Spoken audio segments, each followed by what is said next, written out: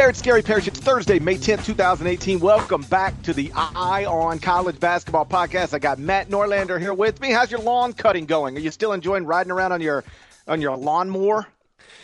2 straight podcasts start out with some lawn maintenance. I'm doing just fine. My lawn's doing just fine, and enjoying this May here. You know, the news does not slow to a complete grinding halt. We do find ourselves with stuff to talk about here, Parrish, in the early to middle parts of May, and it's not even necessarily all draft-related stuff. You know, like we're still waiting on the combine. That'll be next week, and yet still College Hoops has provided us with some interesting things to gab about.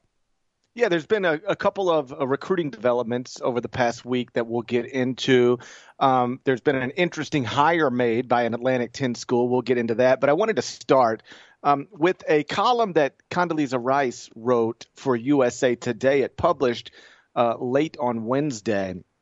And essentially, it seems like her purpose was to just clarify that she does, in fact, believe that student athletes should be able to profit off of their name and likeness, and that the Commission on College Basketball, which she heads, is recommending that to the NCAA. She said it's incomprehensible. That's her word, not mine. That student athletes are not allowed to profit off name and likeness, and it's also there's contradictions within the NCAA's guidelines because they're giving waivers to certain people and then saying people over here aren't allowed to do this. And she says it's just a total mess and that it does need to be addressed, but that they're waiting on the courts to provide legal parameters. And so I guess, and Christine Brennan from USA Today also interviewed. So there were 2 items. Condoleezza Rice's own column that she penned, and then a story that Christine Brennan wrote where after interviewing Condoleezza Rice on presumably Wednesday morning or Wednesday afternoon. And I guess where I would start is, and this question wasn't asked by Christine, or at least she didn't relay the answer to it. Why do you have to wait on the courts to rule or to set legal parameters for you when you could just, if you're the NCAA and you want to allow student athletes to profit off of their name and likeness, like you could do that. I don't understand why you have to wait on the courts unless you're just using that as an excuse to kick it down the road a bit. Do you have an answer for why the NCAA, why Condoleezza Rice believes that the NCAA needs or must wait on the courts to set legal parameters?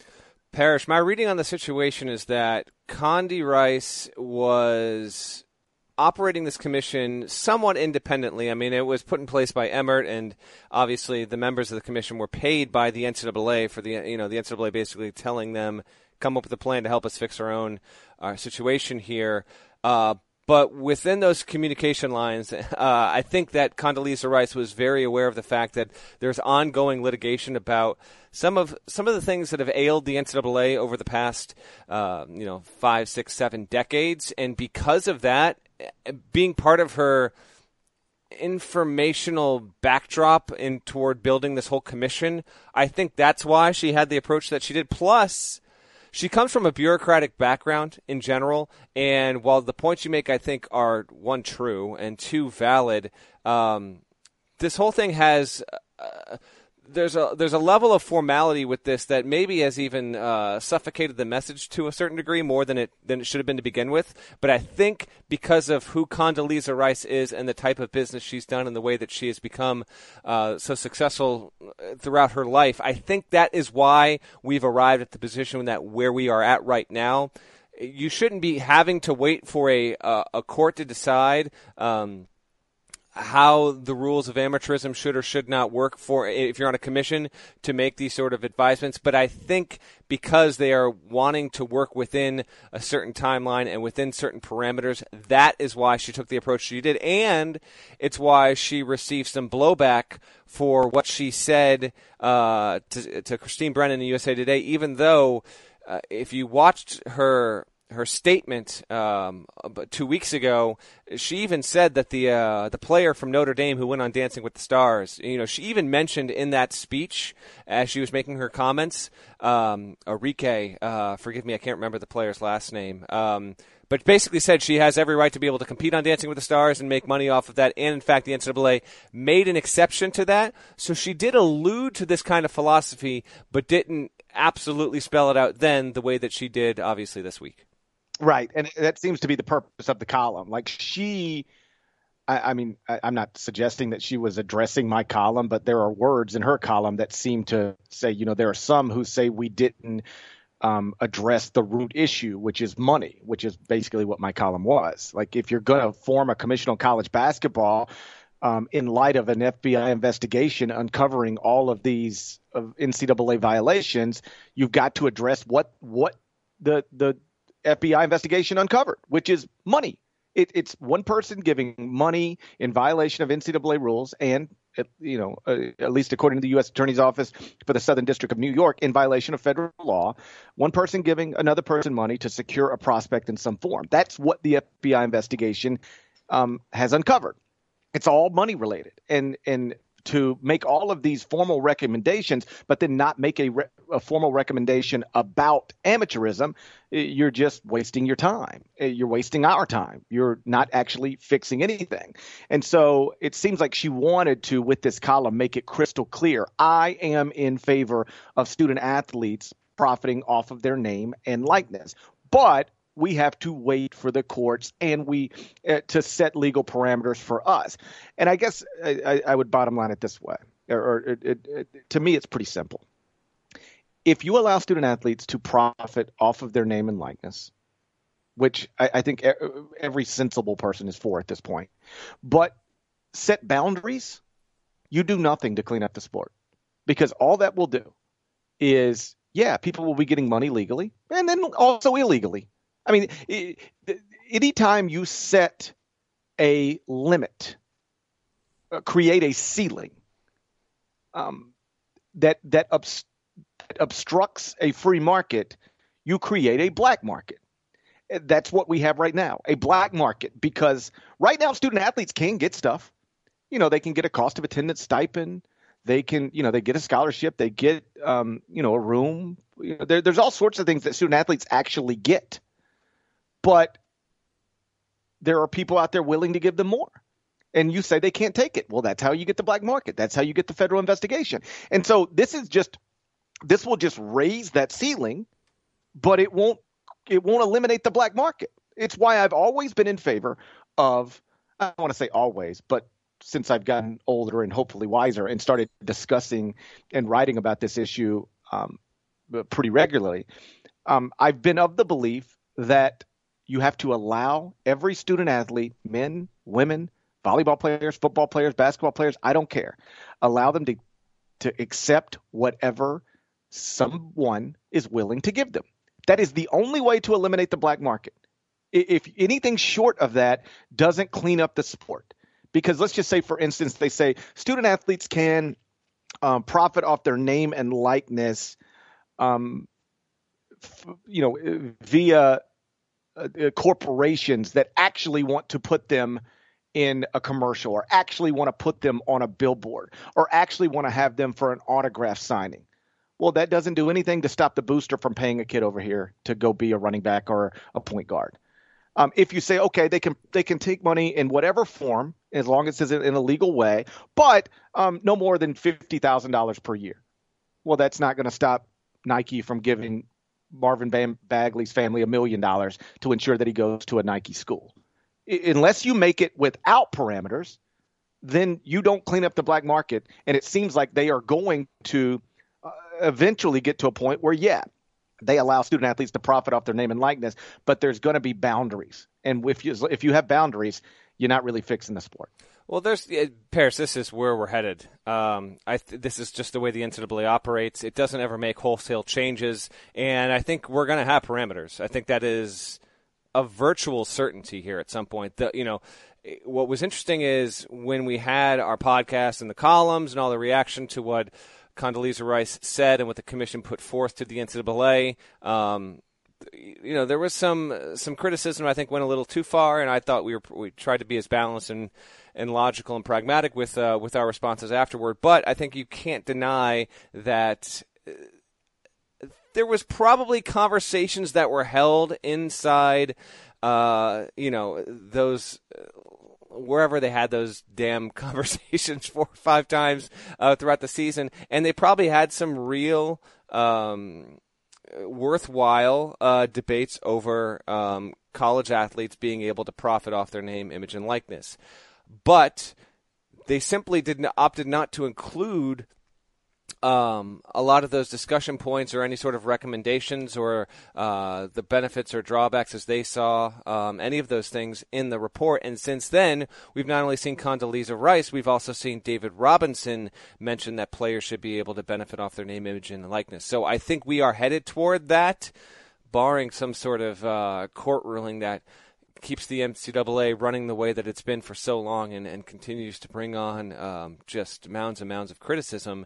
But I don't think it's going to head that way. And when they do make changes, the NCAA and Mark Emmert will be quite proud of itself for allowing some sort of way for athletes to be able to profit off themselves. But there are going to be parameters, and the issues will still exist there. I happen to think they will exist, but they will reduce to a certain degree here, because once you allow players to actually start making certain kinds of money, I don't, if there's going to be a cap on it or in what ways, it's going to be a whole new set of problems for us to write and talk about. There's no doubt about it.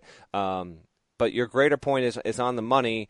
I think that is where we are headed. I don't know if that'll be 4 months from now or 4 years from now. I think we will get to a point where the NCAA acknowledges that there should be some room for players to be able to do this, aside from just signing with an agent and all that. We're talking about, actually being able to make thousands upon thousands of dollars while you're still in college. But it's not going to just they're not going to break down the doors entirely. It's just not the way the NCAA does things.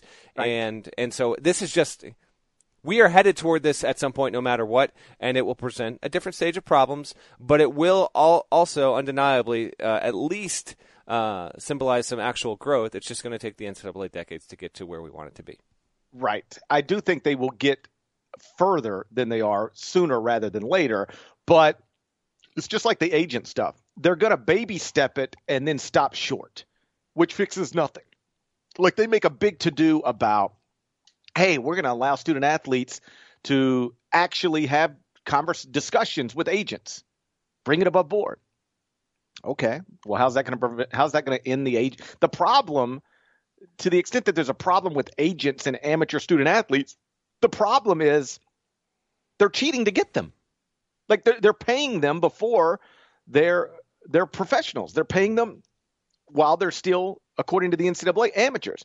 Well, how does allowing student athletes to talk to agents and have relationships with agents prevent agents from cheating? I mean, the same agents that are willing to push money under the table now to a summer league coach, to a grassroots basketball coach, to a high school coach, to an uncle, a dad, a mom, whomever, the same ones that are doing that now are going to do it then. So allowing student athletes to meet with agents doesn't solve the agent problem. And this is the same thing. Allowing student athletes to profit off their name and likeness with a cap of some sort doesn't eliminate your black market. It'll still be there, and we'll still be talking about the same things. Like, they will think that they're fixing the sport, but they're not actually solving anything completely. The agents who will cheat are still going to be cheating, and the black market that exists now is still going to exist even when they go where they say they intend to go, as long as they do set parameters. If they set parameters, they're not solving anything. Let's move on. I sound like Brian Gumbel when I do that on HBO. Well, let's move on. Let's move on.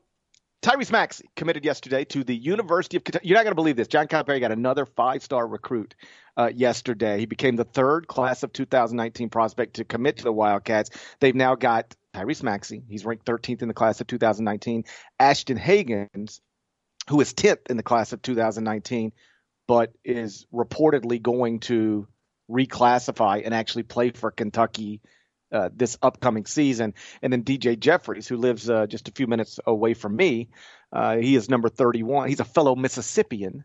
He's ranked 31st in the class of 2019. You wrote about Tyrese Maxey. A, what kind of player is he? B, even though he denies that he's going to reclassify, is there still a chance that he reclassifies? I guess there's still a small chance. When it comes to the reclassification stuff, I do not have my finger on the. I'm not going to BS on the podcast. I don't have my finger on the pulse of what some kids will do and won't do. So I hit up our good buddy Jeff Borzello. He says he doesn't think that he will.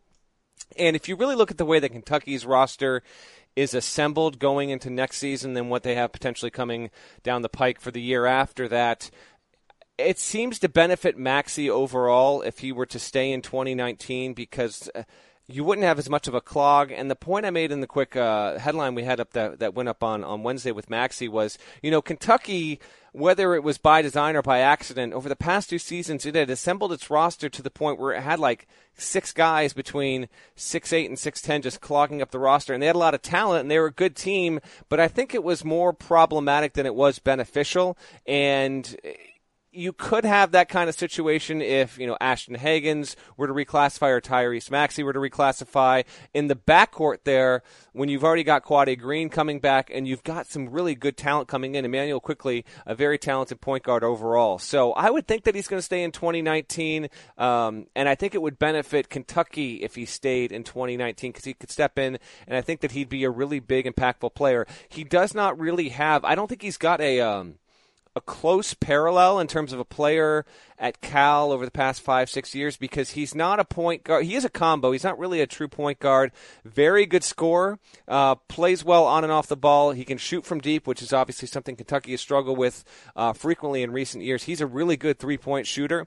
He's athletic. He's got a good body already. Like, his body is ready to play at the college level. And he's a willing distributor. So he's not like, Malik Monk, and he's not like De'Aaron Fox. He's not like Shai Gilgeous-Alexander. He's not even like Tyler Ulis. He's just a well-bodied, capable offensive player with some good flash to his game, who's like not as good of a shooter as, I'm trying to think, like he's not as good of a scorer as Devin Booker, but he's definitely much more effective with the ball than De'Aaron Fox was, outside of De'Aaron Fox's amazing speed and floor vision overall. So it's a benefit for Kentucky that he's joining. I would think he'll stay in 2019, and right now UK does have the number 1 class in the 2019. They leapfrogged UCLA with this commitment. We'll see if they stay there.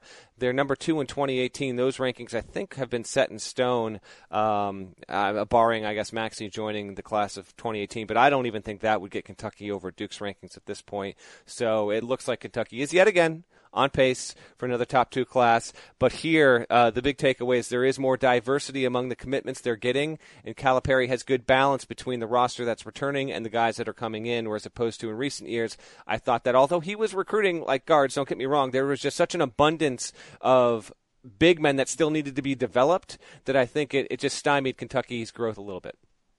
My understanding, and I'm not 100% sure this is accurate, but there are some there may be some rules in place about playing grassroots basketball if you announce, like, before, that you're done, that you're reclassifying. I think I read that somewhere. And so there is a motive to be dishonest if you want to play through July, and there and you do plan on reclassifying. There is a motive to being misleading.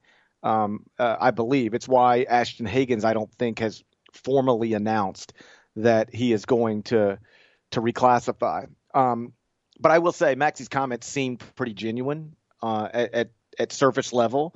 I believe his explanation was essentially, I just want to be in high school. Like, I have friends, I want to do another year of high school like a normal student. And if that's the case, that certainly makes sense to me.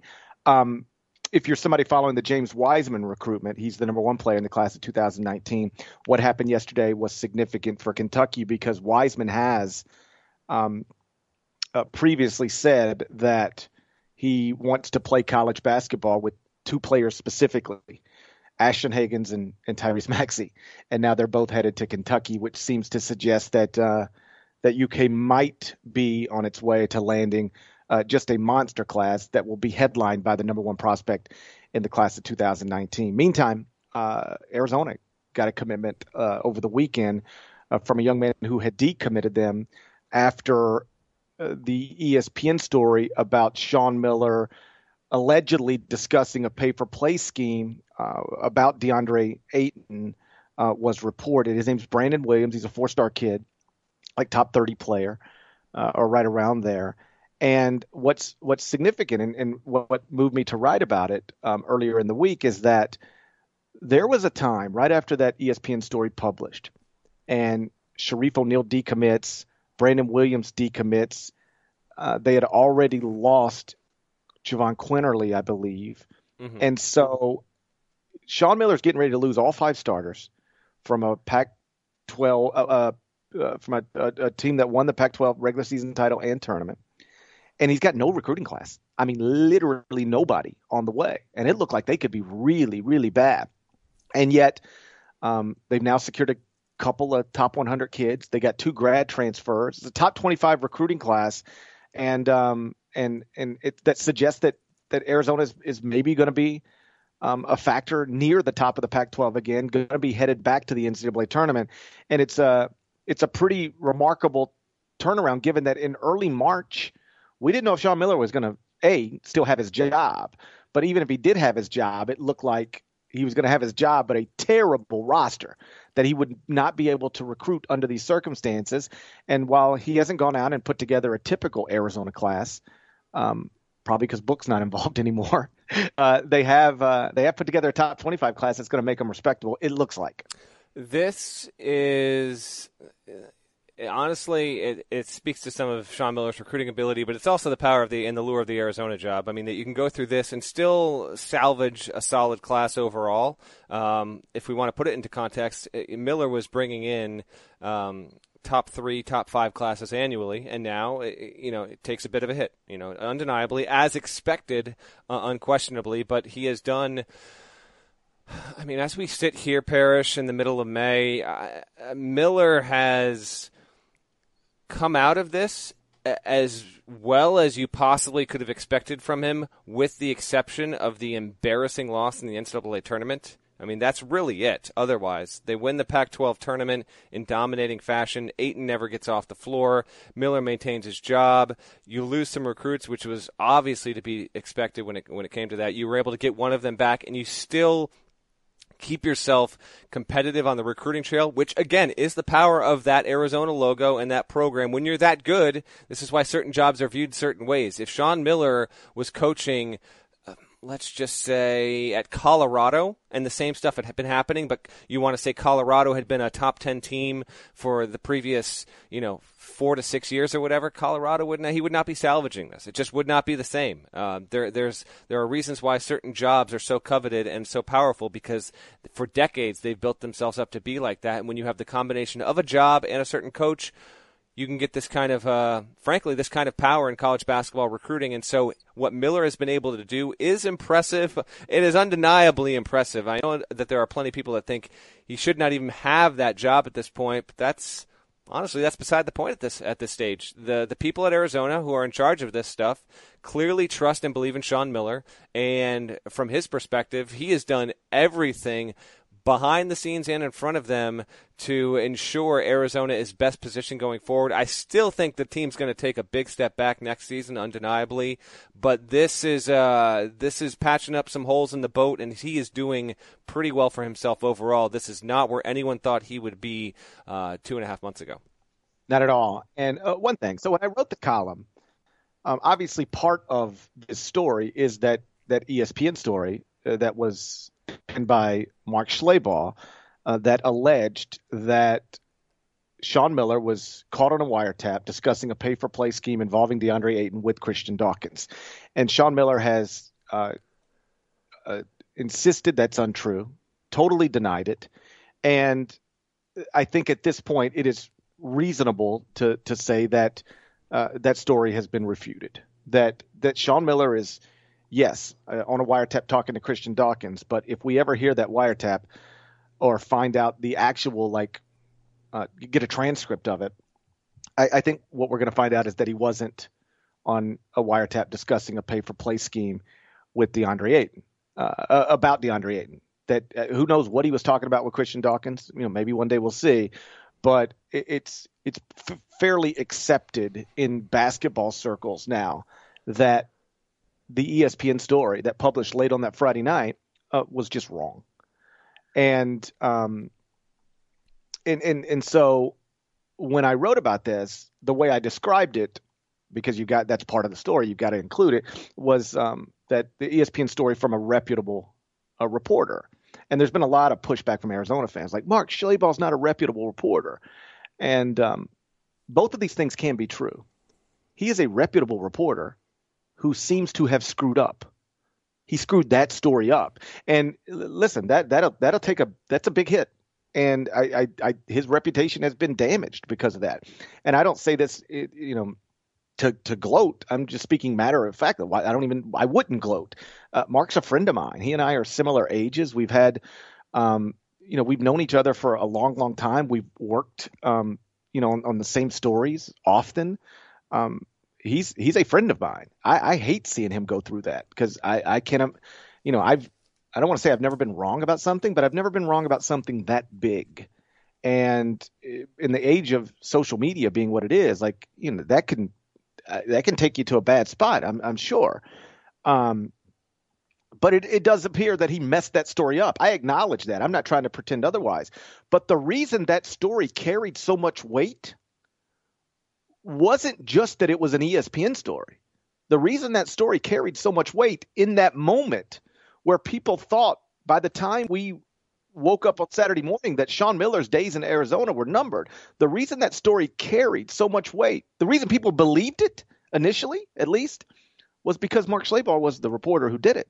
It wasn't some no-name person from some small-time whatever. It was a reputable reporter from the worldwide leader.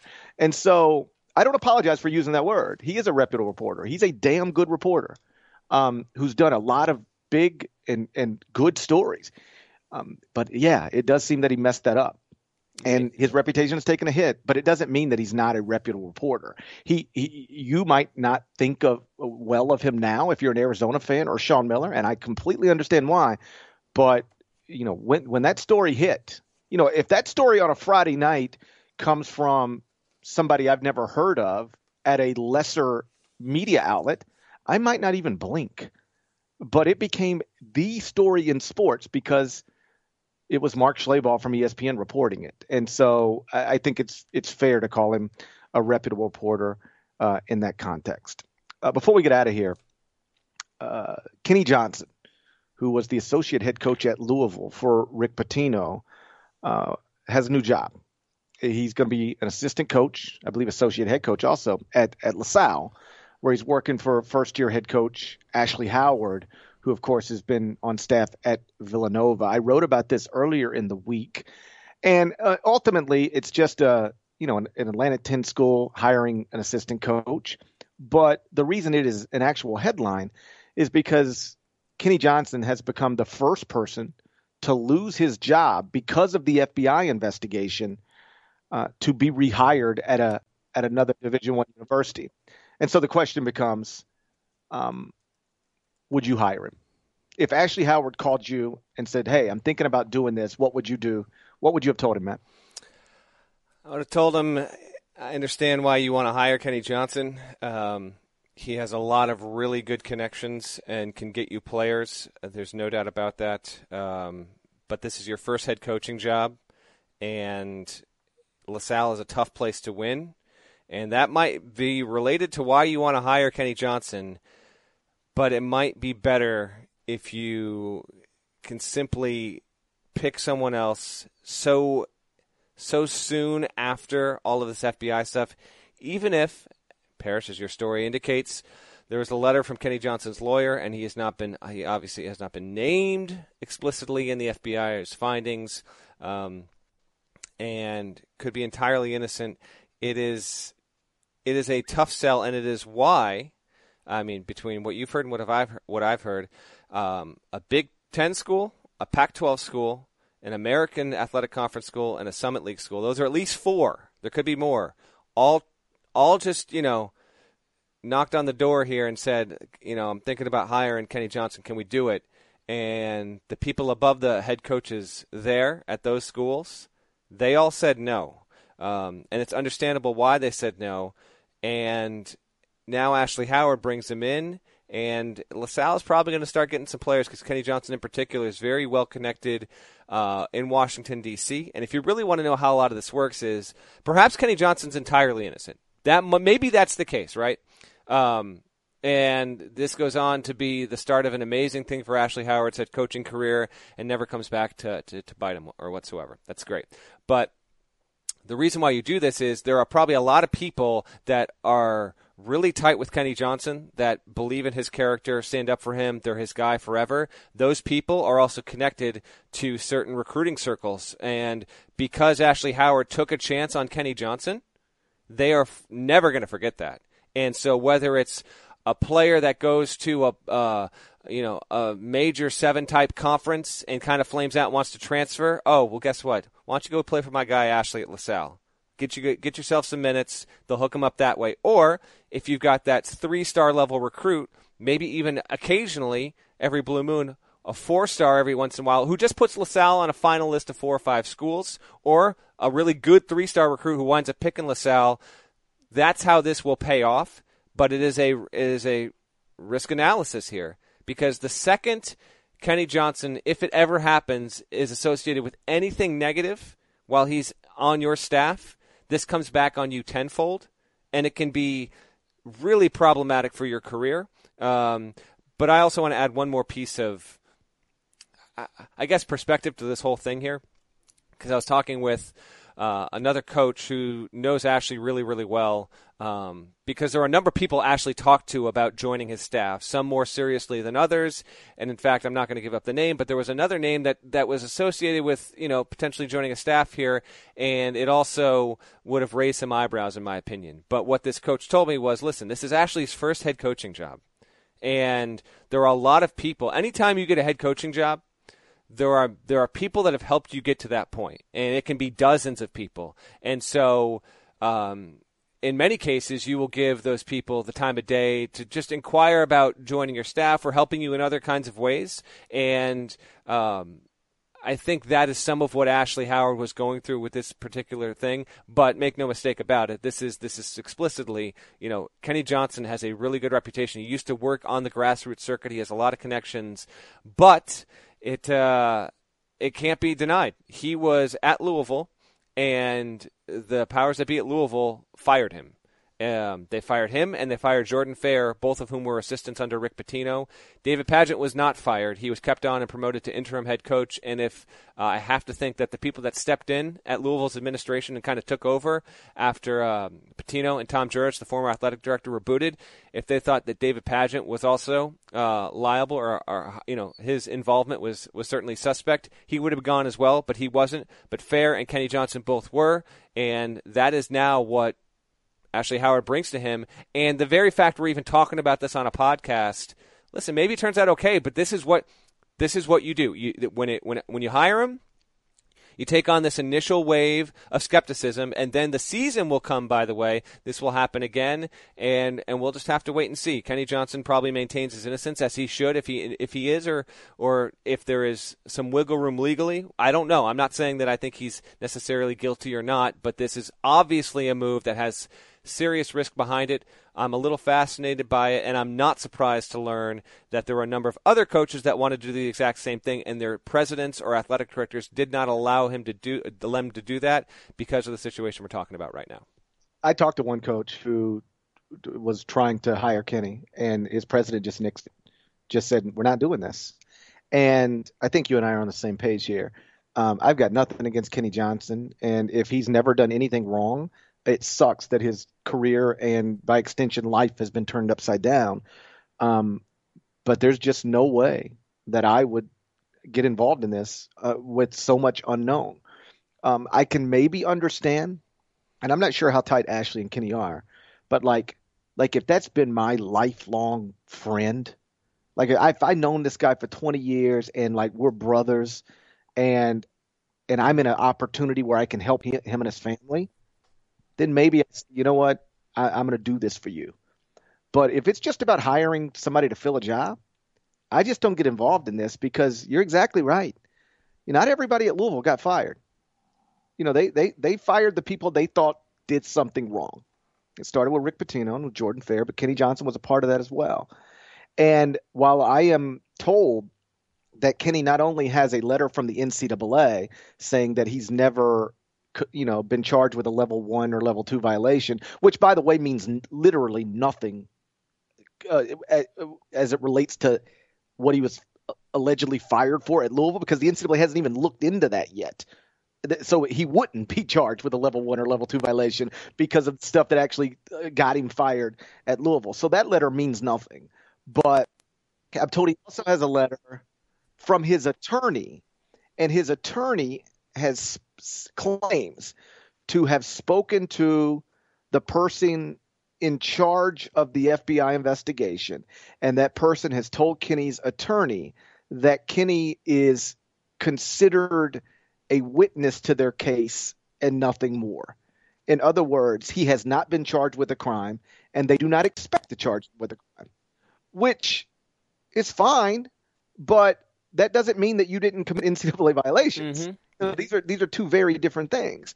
And so I would just be worried of when these things start going to trial, or when more information comes out.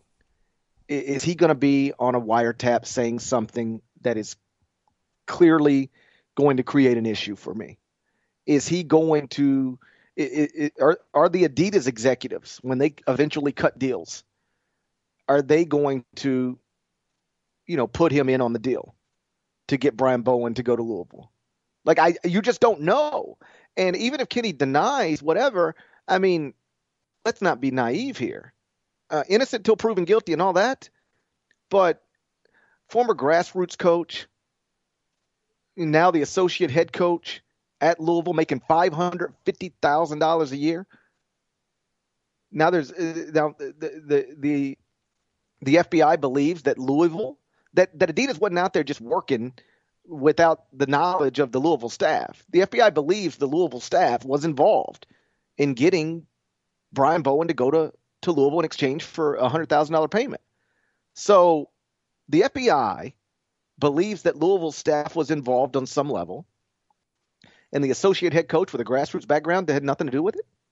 Does that sound believable to you? Right. It's a tough sell. I mean, a tough sell, without a doubt. And this is just a very important distinction you made there, just in terms of, you might not be charged. You might, from a legal perspective, if you were caught up in a bad situation, you could still dodge any sort of punishment from the federal government, but that doesn't mean you'll dodge having done something wrong in the eyes of the NCAA, which will eventually get to Louisville and will eventually adjudicate that case, and it could just bring more problems. Maybe it won't. Ashley Howard's not a dumb human being here, so I fully expect and believe that he had some real serious conversations with Kenny Johnson about all of this stuff, and whatever Kenny told him was enough to convince Ashley that this is worth it overall. But that remains to be seen.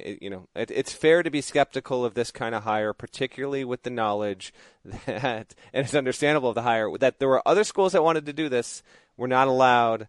LaSalle, which is certainly just, it's a program that it's not a top 100 program. It's not even a top 150 program probably when you look at the budget issues it faces annually. We'll see what happens here, but it's fascinating, and I can't even believe we're talking about a LaSalle assistant hire. But this is what an FBI investigation will do for your sport when it has this kind of reach, and it can just affect it in these kinds of ways here. And I don't know if who else that has been implicated by this or may still will wind up getting another job. Kenny Johnson may be a fraternity of one in this instance. We'll wait and see. But yeah, certainly an unexpected headline that, at least for me this week, Parrish.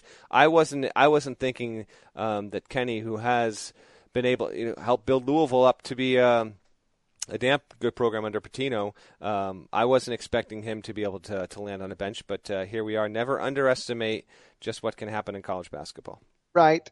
I to be clear, I believe that Ashley believes Kenny. I don't doubt that at all.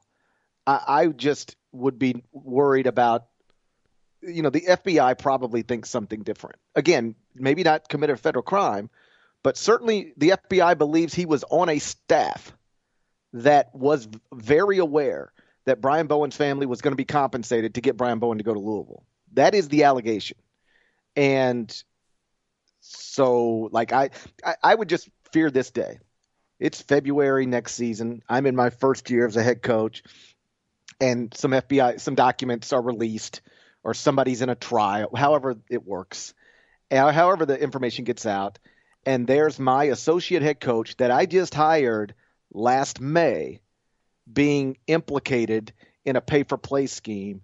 And now I've got Philadelphia media showing up to my game to ask me, so tell me again why you hired this guy? You knew he got fired at Louisville. You knew what the Louisville staff was accused of, and you hired him, and now here he is. This is it. And then probably for the first time since today, you and I are talking about LaSalle basketball in this way. It just seems unnecessary, unless you want and risky, unless again you're just trying to do a guy solid because you believe in him.